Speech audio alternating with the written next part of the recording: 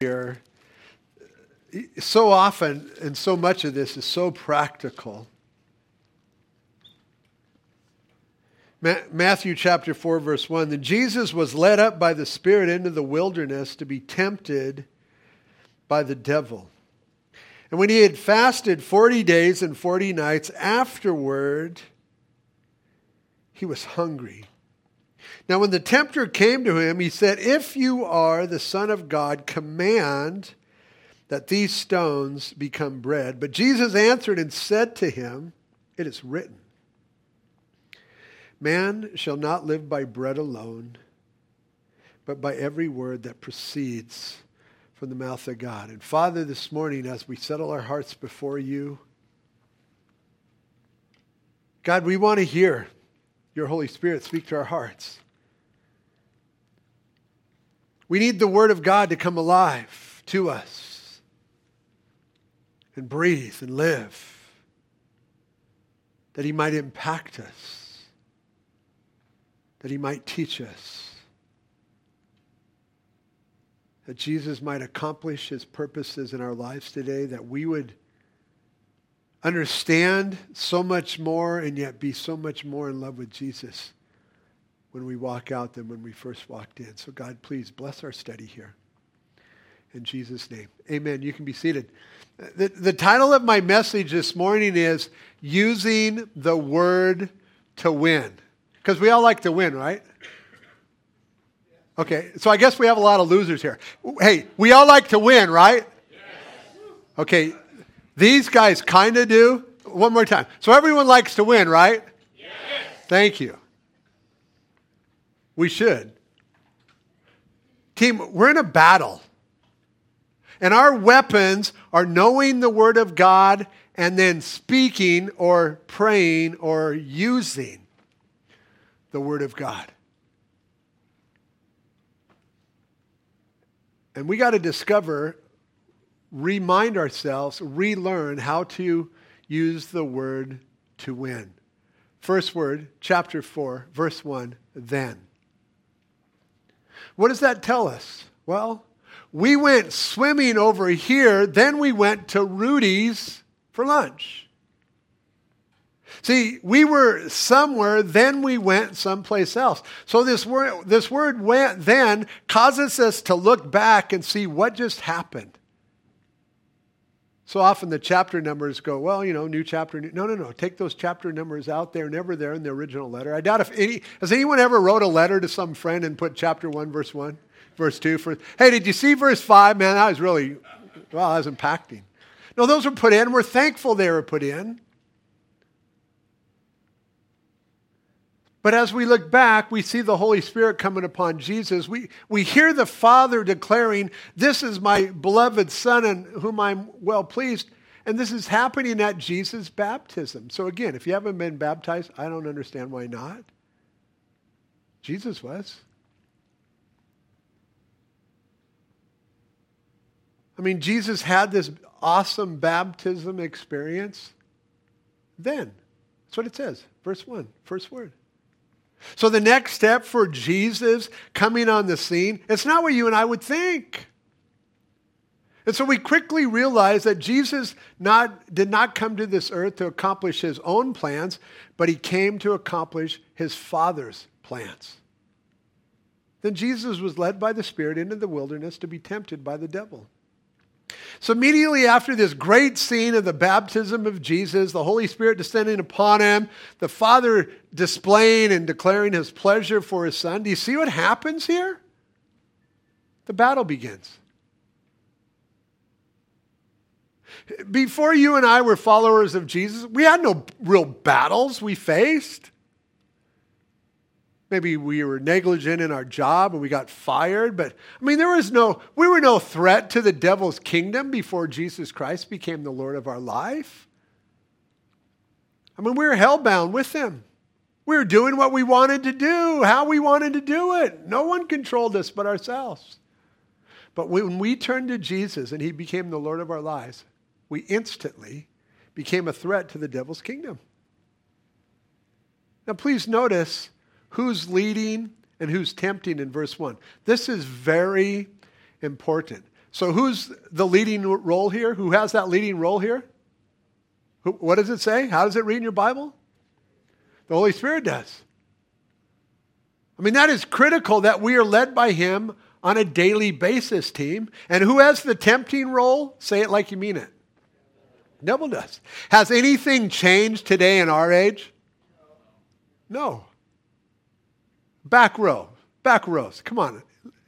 Enlighten me. Has anything changed today in our age? No. Nothing has. The game plan that we see right here is the same today, so we've got to learn this game plan and we got to use it. It's critical. The respective jobs are still the same today. The Holy Spirit desires to lead us, and the devil and his demons want to tempt us and lead us away from God. That's his plan. Lead us away from God, away from God's word, away from God's people. That's the devil's plan. You know those voices we all hear? If it's leading you away from God, away from God's people, away from, just go fishing today. You can skip today. That ain't God. Can you go fishing? Yeah, go fishing. But you need, this is not God. Because the Bible tells us not to forsake the assembling.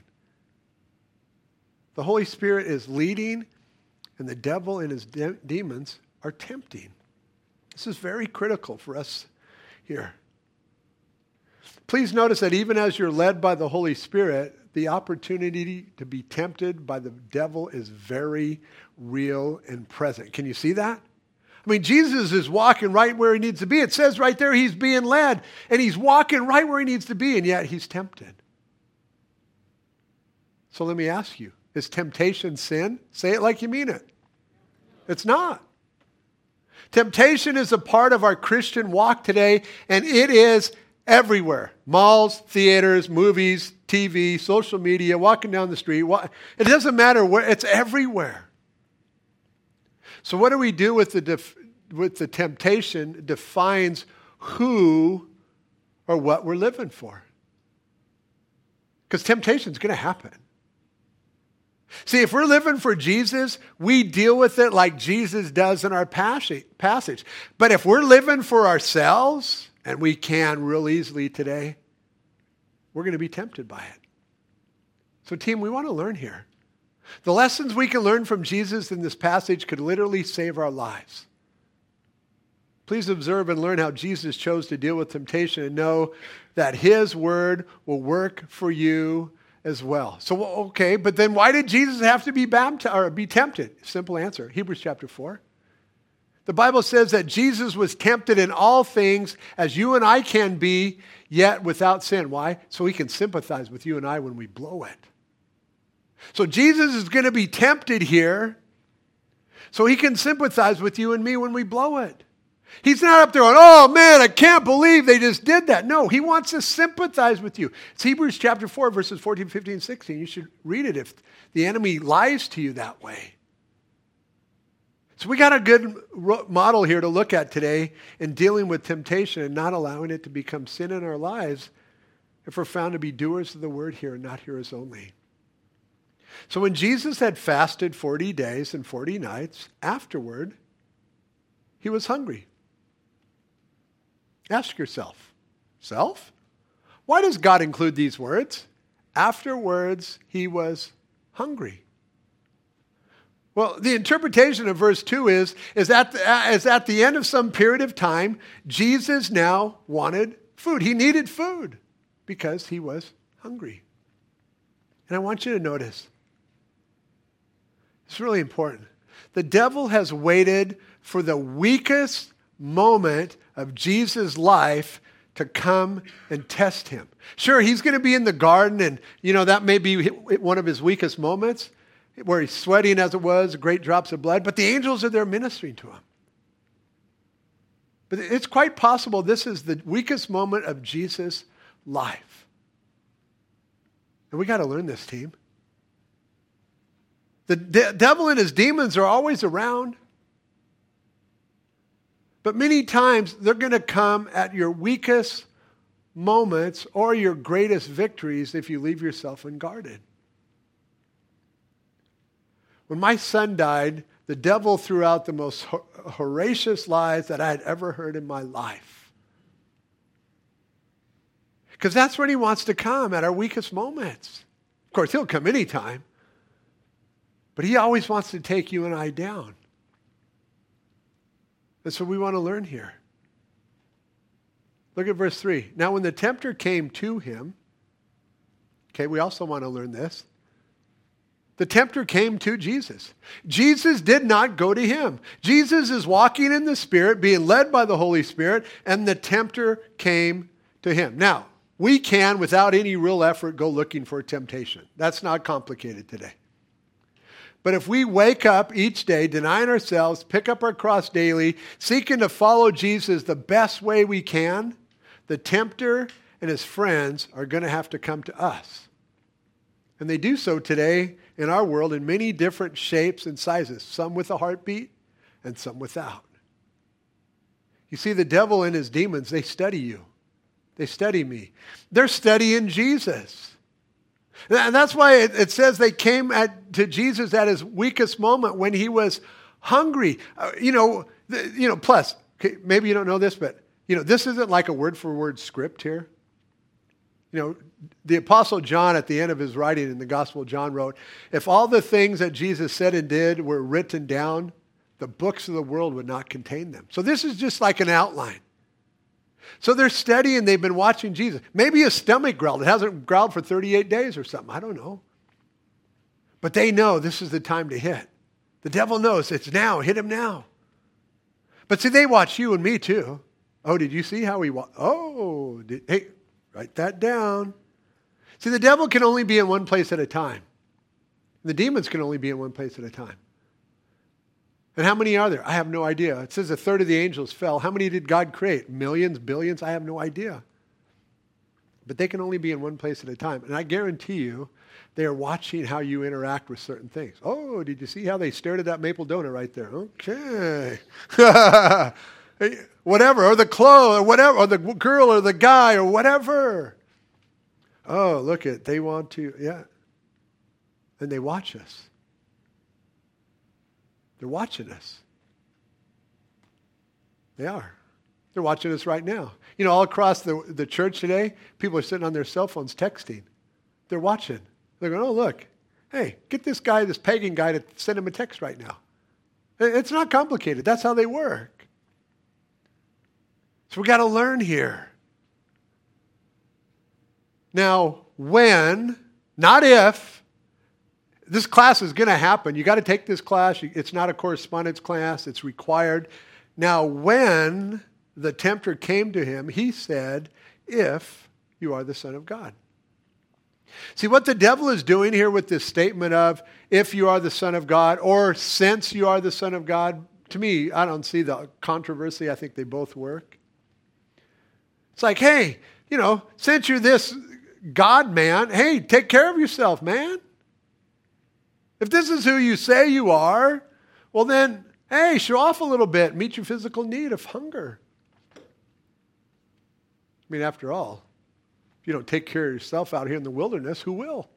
And if you do take care of yourself out here in the wilderness, no one will know. And that's the greatest lie. On vacation, foreign place, hey, no one's going to know. Oh no, Jesus knows. He always knows. If you're the Son of God, command that these stones become bread. Man, there's a lot of things going on here. If you're hungry, take care of number one. Isn't that the greatest lie of the planet today? And the Bible says in the last days, men will be lovers of themselves. Hey, if you're hungry, take care of yourself first.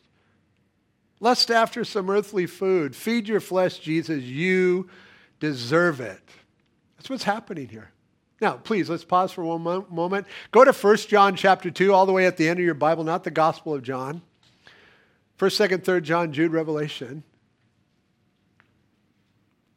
Now, keep in mind, this has not been written yet, but Jesus, who is the Word of God who became flesh and dwelt among us, he knows this. 1 John 2:15. Do not love the world or the things in the world.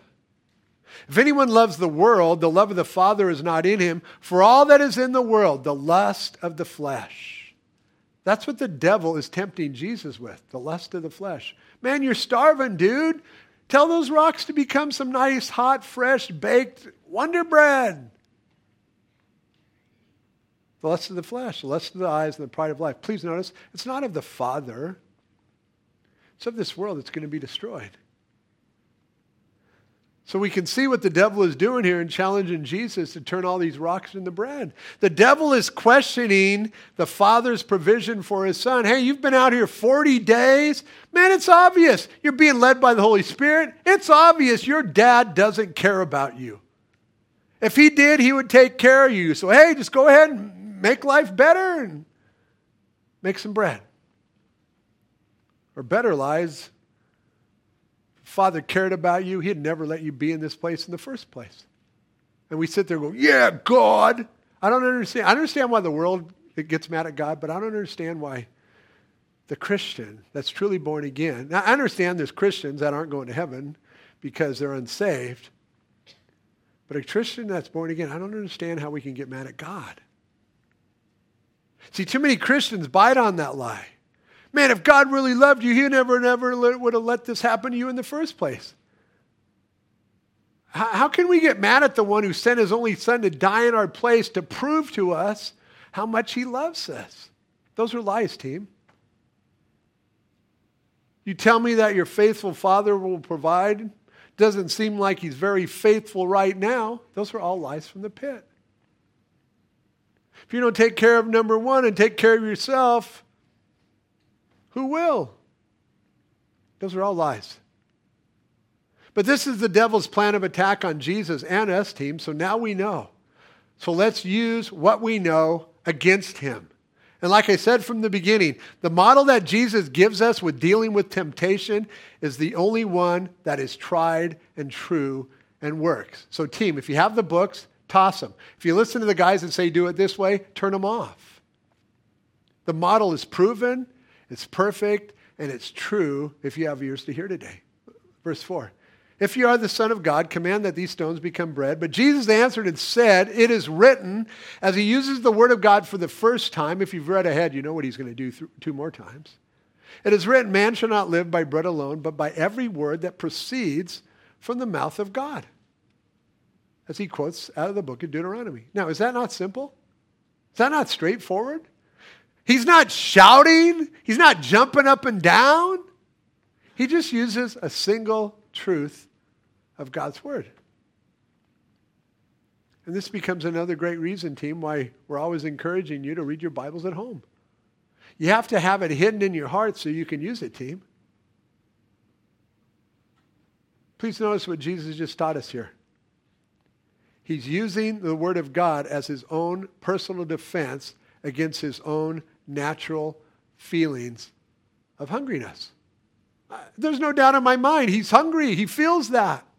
But you and I are not called to live our Christian walk, our spiritual walk by feelings. If you do, I can guarantee you're getting ripped off every single time. We're called to deny those feelings and live by and off of the Word of God, being led by the Spirit of God. The feelings that the devil attacks are so real in Jesus' life. Verse 2 told us he was hungry. But Jesus doesn't give in to those feelings. This is important. He fights back with God's truth. Spouses, you going to give in to those feelings, or are you going to fight back with God's truth? Oh, love bears no record of wrongs. Yeah, but Jesus has it recorded. He'll take care of your spouse. Jesus doesn't give in. He fights back with God's word. We can all see that. The feelings that Jesus has for food after fasting for 40 days is real, so the devil attacks him at this divine moment. But Jesus doesn't give in to those feelings.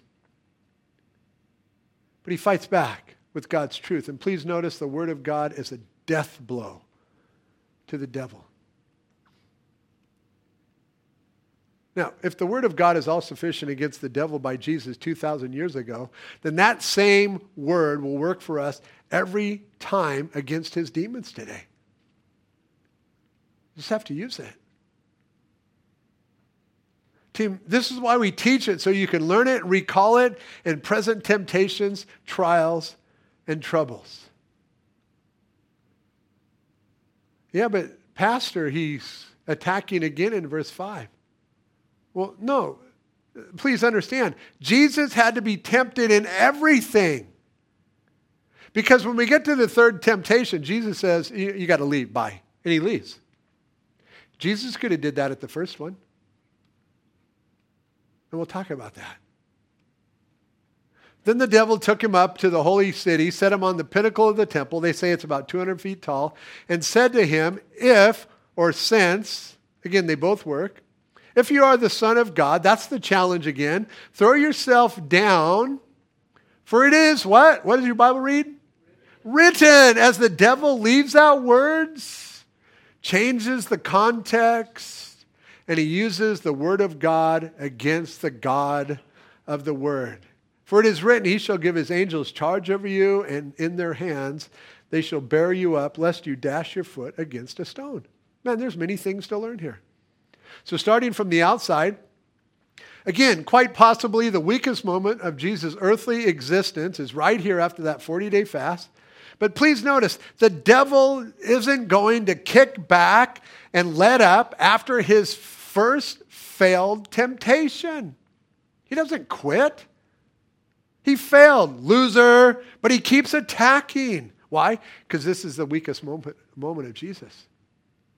Him and his demons are always on the attack, looking for those that they can chew up and spit out. Jesus said he's a roaring lion looking for those he can devour. And if he doesn't work on the first one, don't get big-headed on, wow, I have victory over that, because he's setting you up for the second one. Apart from Jesus Christ, we can do nothing. Please notice the devil is doing by challenging Jesus to throw himself down here. He's offering him the first of two shortcuts to stardom and recognition without a cross, without a resurrection. Hey, just jump up, jump down. Man, you'll get a quick audience. Man, you're just going to float down from that pinnacle. Wow, everybody will see you. Man, they're going to know you're the Messiah. Man, they're going to come and bow at your feet when you survive. That's what he's offering him. Shortcut. If someone would have jumped off the top of the World Trade Center as it was collapsing and survived and lived, would they not have an audience today? They would. They'd be like godlike today. How's that possible? Well, I'm God. Whoa, it has to be. That's what the devil's doing here. Look at 1 John chapter 2 again if you're still there. You see what the devil is tempting Jesus with? The lust of the eyes. First it was the lust of the flesh. Just eat the bread, you'll feel better. Now it's the lust of the eyes. Man, you're going to look so big in your eye. Oh man, if I get that, I'm going to look so hot. Woo-hoo-hoo! Get the thing, but your heart's wrong.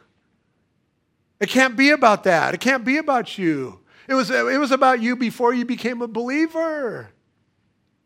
It can't be about us anymore. Jesus is now the master of our life.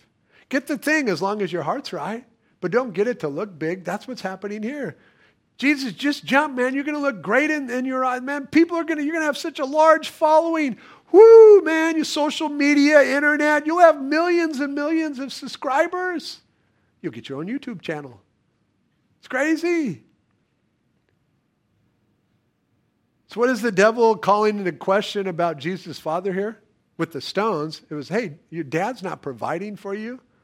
Here it is. It's the Father's protection of the Son.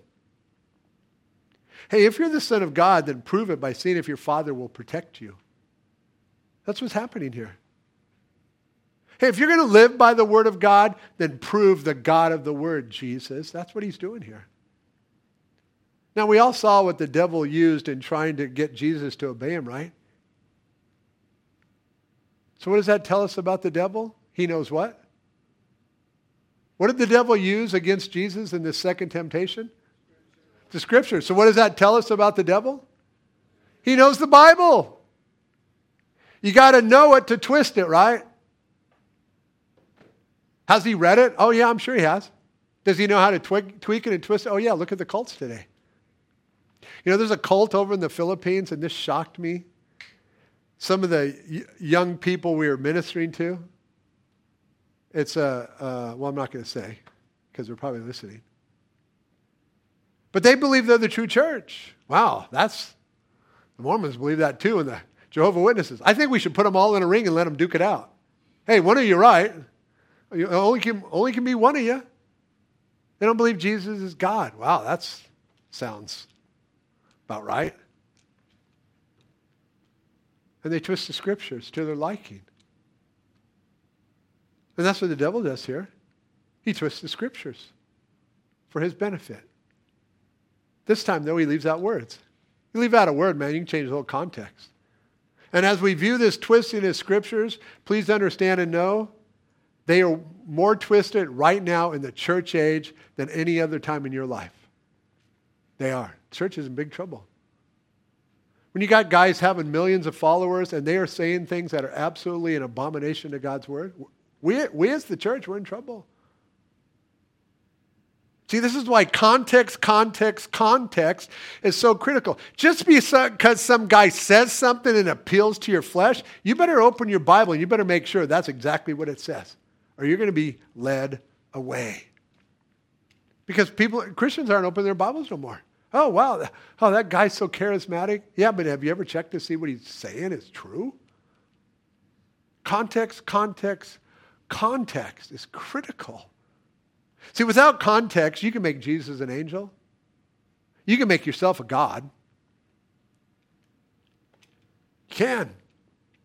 Without context, you make our mainstream beliefs for the last 2,000 years wrong, and you make the cults of today right. But not just the cults, also those guys in the church today. It's always been. It is exhilarating today. One time, Pastor Chuck at a pastor's conference before he went to heaven, he said this about staying true to the scriptures and not worrying about the crowds. This is what he said. For what is highly esteemed among men is an abomination in the sight of God. And when he said that, I thought, man, did he just say that? I can't believe he just said that. And my friend sitting next to me turned to Luke 16. He pointed at it. It's in red. Whoa, Jesus said that. He was just repeating the words of Jesus. Context is critical. Critical. Jesus said to him, it is written again, you shall not tempt the Lord your God. Okay, now, this is an open book test. What does Jesus use to defeat the devil's second temptation? Only a few of you know. Come on. What's Jesus used to defeat the devil the second time? Yeah, I don't care. You can say Scriptures, Holy Bible, God's Word, Old Testament. I don't really Deuteronomy. You can say whatever you want as long as we know. You see the pattern? It's not coincidental, team. If you have something that's working for you, you don't change it. Jesus has used God's authoritative word twice to defeat the devil, which at his time was just simply the Hebrew Scriptures. You and I, we've got the whole thing. We've got the Hebrew Scriptures, we got the prophets, and we have the New Testament. Man, we're loaded for bear, man. We got a ton of ammo. So how can we apply all of this to our lives? Well, first of all, you got to stand on the Word of God, team. You got to know Him. You got to learn Him. You have to allow God to hide Jesus in your heart because He is the living Word of God that became flesh and dwelt among us. And then you have to apply all of Him to your life and see if He doesn't work for you every single time. He will because He's God. See, as you allow the only book on the planet that is living and active to be a part of your everyday life, as you allow the Word of God to penetrate every aspect of your heart, your mind, and your soul, as you not only stand upon Him, but then act and live like what we see Jesus doing here, He will never fail you because His Word is God's divine truth for today because the Bible says Jesus Christ is the same yesterday, today, and forever. See, the reason I know is He'll never fail us today is because the Bible tells me. You should get out your pen and underline it or highlight it if you don't already know this. 2 Timothy chapter 3, verse 16 and 17. Paul is months away from being beheaded. This is his final words he writes to young Timothy. All Scripture is given by inspiration of God. It's God's book. It's not just some man who decided to write a bunch of stuff. Hey, Matthew, you write some junk, and Luke, you write some. No. All Scripture is given by inspiration of God and is profitable for doctrine, for reproof, for correction, for instruction in righteousness. Why? That the man of God may be complete, thoroughly equipped for every good work. That's God's heart. 2 Peter chapter 1, verse 18. And we heard his voice. Peter's speaking here. Okay, he's the author, the guy that walked on the water and then sank. And we heard his voice, which came from heaven when we were with him on the holy mountain. And so we have the prophetic word confirmed, which you do well to heed as a light that shines in a dark place until the day dawns and the morning star rises in your hearts, knowing this first, that no prophecy of Scripture is of any private interpretation. For prophecy never came by the will of man. And what you hold is a book of prophecy, by the way. For prophecy never came by the will of man, but, you should underline this, but holy men of God spoke as they were moved by the Holy Ghost. We have a divine book with divine words that will heal any marriage. They'll take a drug addict and a crazy man and make him normal. That will take an extremely religious, self-righteous person and cause them to be humble. See, God used and moved through and worked in holy men to declare his divine directions for life so that you and I would know how to live life to the fullest, team. See, our record for the Bible being the divine word of God is the Bible itself because God has preserved it. Remember, Jesus said, heaven and earth will pass away, but my words will by no means pass away. Man, it's tried over the last 2,000 years to destroy it, or even longer. Do you realize that the New Testament was written about between AD 40 and AD 100? And the earliest copies that we have, because there are no originals, the earliest copies we have are 125 AD. So from the last time something was written to the time they all started collecting was about 25 years. And how many manuscripts do we have? 24,000 partials, 120 or 125, I can't remember the number, complete ones. Well, that's a lot of evidence. Yeah, it's a lot of evidence. When someone says to you, I have a hard time believing the Bible, then you can confidently say to that skeptic, you have a hard time believing George Washington was the first president. No, I don't. Yeah, you do. Because scientifically, there's more evidence for the Bible than there is for George Washington. We believe things like Aristotle and Plato, and yet some of them have less than 100 different documents. Others have less than 10, yet we believe them, never even question. Why is that? What's the devil and his demons? You know how many documents we have that we possess of Socrates or Socrates?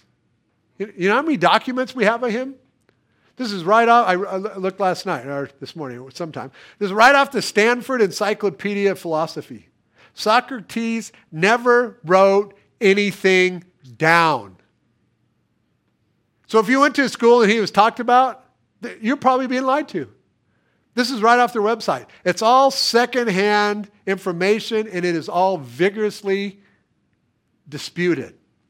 But people believe him today. Yeah, but with less evidence. Yeah, no evidence. And yet the Bible has greater evidence, like thousands more. I mean, you can put the Bible through a history test if you want. After all, it is a matter of his story, and how accurate is his story? Very accurate. When the Bible tells you that Jacob's well is between this city and this city, and you go over there and dig between this city and this city, wow, guess what? You find it. That's why there's so many archaeological digs going on over in Israel right now, because they have an accurate, reliable record with recent data called the Holy Scriptures, and they know right where to dig. Our record for the Bible being the divine word of God is the Bible itself. Turn to Isaiah chapter 40, verse 22. If you're a science person or if you're teaching your kids about creation, you should know this. This holy man is writing as a holy God is moving upon his heart and mind. This is what he says in Isaiah chapter 40, verse 2. Just past Psalms, Proverbs, and Solomon's stuff right there. For God sits above the circle of the earth. Wow. Now, when did we find out about the circle of the earth? Well, remember the catchy song about Columbus? He sailed the ocean blue in 1492.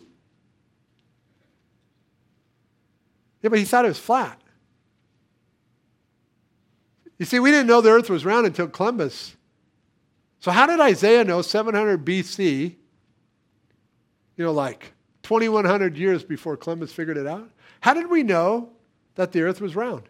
It's a no-brainer answer. If you need help with that, ask the person beside you. Hey, how did we know that the earth was round? I'm pretty sure they'll help you out. We have a definite document, a reliable record that is absolutely accurate and is extremely user-friendly. And you know what? It's able to defeat the devil and his demons whenever you use it. If you allow Jesus to govern your life, you will never be disappointed, ever. Back to Matthew chapter 4, verse 8. Again, the devil took him up on an exceedingly high mountain and showed him all the kingdoms of the world in their glory. And he said to Jesus, all these things I will give you. Please notice that. The devil's given Jesus the world. All these things I will give you if you will fall down and worship me. First off, notice Jesus doesn't dispute that. What are you talking about, you crazy devil? You don't have anything to give me. He doesn't say that. So there's a lot of cool stuff in these two verses. But what's missing, team, that the other two challenges had?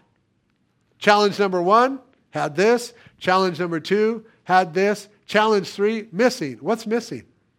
You see it? You see it? Look, observation part of inductive Bible study, observing facts. Here's this fact here. Here's this fact here. Oh, that fact isn't over here. You see it? What is it, Barry? If you are God. If you are the Son of God. It's missing. So is the devil recognizing defeat? I don't think so. Or is it, how can the devil give away something he doesn't have? And I don't think that's it either. He's speaking to his creator. And says, look, creator, I'll give you all this stuff. Just drop a knee real quick. One little bow and we'll call it good. Well, how did he get it? Well, that's Genesis chapter 1, verse 28. God told man to fill the earth and subdue it, have dominion over all of it, including the things that fly in the skies. And when Adam and Eve sinned in the garden in chapter 3 and ate of the fruit, the title deed to the contents of the earth was passed from man to the devil himself. Why do bad things happen to good people? Well, first of all, there aren't good people, but for sake of an argument, why do bad things happen to good people? Because Genesis chapter 3, sin entered the world. Death and destruction came. It was never supposed to be that way. That's why it's so hard for you and I to deal with death, because we are never originally designed to die or to deal with death. We're designed to live forever. So what the devil is offering Jesus here, it's actually another shortcut or an easy way out without the cross. Jesus, just bow down. I'll give you everything you came for. Oh yeah, minus our souls. The devil is offering Jesus a way around the cross instead of through it. Jesus, you don't need to deny yourself. You don't need to offer up your life. After all, you're the king, man. You're the creator of the universe. I recognize that. Just one little quick bow, we'll call it good. But what's wrong with that statement is no cross, no appeasing the Father's wrath, and ultimately, no crossing back over to the Father in heaven. Because the only righteousness that's accepted in heaven is the righteousness of Jesus Christ. And it's because he took our place and he suffered the wrath of Almighty God and he took upon our sin. If there was no cross, there would be no access back into heaven. I mean, see, that's why Christianity is so narrow. It had to be the cross. So if you're ever in a conversation with someone and they'll go, well, I just believe I'm getting into heaven by good works. All the religions believe in Jesus some way, shape, or form. Say, then why did Jesus have to die? And don't move off the question. They can't answer it. He had to die because all of mankind has a sin issue, and only through Jesus Christ is that sin issue taken away. It had to be the cross. It had to be a perfect man that would suffer the wrath of Almighty God and die for the sins of the world. This is all God himself, the sinless, perfect man who gave up his life on the cross. There was no way he could take a shortcut. That's why we read in John chapter 3, when Jesus is lifted up on the cross, it doesn't have anything to do with worship. They take it out of context. When he is lifted up on the cross, all of mankind will be drawn to him. or at least have the opportunity to come to him. For God so loved the world that he gave his only begotten Son, that whosoever, I don't know where you are today. If you've never turned to Jesus, taken yourself off as the master of your life, you may have prayed some prayer, but you don't have a relationship with him because he has to be the Lord of your life. The word believe, it carries with it the idea of turning. You're going your way, doing your own thing, that whosoever believes, well, that means you take yourself off the throne of your life. Jesus becomes the master of your life. If you confess with your mouth, Jesus is Lord, and believe in your heart, God raised him from the dead, you will be saved. Romans 10:9. So the way's made for anybody who'll come. The enemy is tempting the flesh of Jesus with the boastful pride of life by saying, hey, just one little bow and I'll give it all to you. Then everyone will come to you as your master. And you know what? The devil offers you and I that same shortcut today. You don't need to deny yourself. Man, don't be such a fanatic. You don't need to pick up your cross. You did that yesterday. All these things I will give you if you will just fall down and worship me, is what the world and the devil declares to you and I today. Just compromise a little bit and bow down right here. It'll be okay. No one's going to see. Oh no, it's going to affect your relationship with Jesus Christ. See, this was the devil's downfall from the beginning. He wanted to be number one. He wanted to be the top dog, the head cheese. His pride took control of him, and he wanted the praise and worship that Almighty God had. And in the process of doing so, he got kicked out of heaven. So please observe for the last time how Jesus defeats this pesky fellow. I hope we already know how he's going to do it. Then Jesus said to him, away with you, Satan. It's critical words. You can be as sarcastic as you want right there. For it is written, you shall worship the Lord your God, and him only you shall serve. The modern Bruce version here is, then Jesus said to him, in the name of Jesus, hit the road, Jack. Buzz off, Satan, in the name of Jesus. Boom. Hit the road, long one. Jesus said you got to go. And I start singing, and he has to go. He leaves every single time. That's what Jesus does. He could have did this at Temptation 1. Jesus tells him, look, you got to go. Away with you. That's what Jesus said. Away with you. You can be, trust me, you can be as sarcastic as you want. Hey, Jesus said, buzz off. He leaves. Now, I don't know if it makes him mad, and I'm sure it's not the devil. I'm sure it's his demons trying to tempt us to do something stupid. But he leaves. And then I start singing, I love you, Lord. And he's gone. My go-to song, where's Sid? The devil has to go. But you know what? He'll be back. He always comes back. It is written 3 times in our text today, but do you believe it to the extent that now you will use it? The evidence is overwhelming, team. There is nothing like the Word of God, our Holy Bible, on the face of the universe. The facts, the figures, the final outcome, all kept and preserved by Jesus himself. So ask yourself, Christian, are you tired of doing it your way? Get ready to butt heads? Oh, nope, not going there. Take the low road. Jesus says he'll exalt the low road because you're going to now live off the Word of God. He's showing us a better, simpler way. Are you worn out by using the devil's shortcuts? You're tired of avoiding the cross? Man, if I take that way, I got to deny myself. Yeah, that's what Jesus did. Got to go through the cross. You know what? You'll have peace in your home, peace in your life. Quit fighting, start loving. That's what Jesus did. If you're tired of avoiding the cross, then give up, give in, surrender, cave in, deny yourself, admit defeat, swallow your pride, lay down your arms, let go and let God do it his way every day. That's what he wants to do in our lives. Can you see what's available to you if you'll do the Jesus way? It's right here, verse 11 is our visual promise here. Then the devil left him. It doesn't get any better than that. Then the devil left him, and behold, angels came and ministered to him. I mean, who doesn't want that? I do. Hebrews chapter 1, it's verse 13 and 14, that there are angels sent out to minister to you and I who will inherit salvation. I want those angels to minister to me. Team, the temptations are going to come every single day of your life. But it's how do you respond is the question. You can respond in the flesh, or you can respond by the power of the Spirit and of the written word of God. Two options.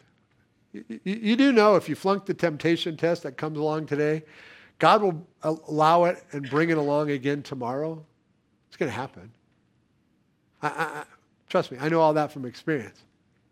The temptation test is not like my math teacher when I was a sophomore. I had a 60 or a 59. Back then, 60 was an F. I had a 59. He passed me just to get rid of me. Hey, listen, if you flunk the temptation test, you're going to get it again and again and again until you use the Jesus method.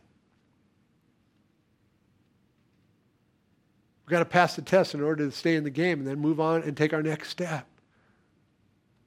See, if you don't give in to temptation, but stand upon the word of God, then you got to know that the devil will leave you as you hold on to what is written, and God's holy angels will come and minister to you. And you know, that's a promise we can go to the bank on because it's contained in God's word. Father, we're thankful for all that you've done and desire to do or accomplishing, and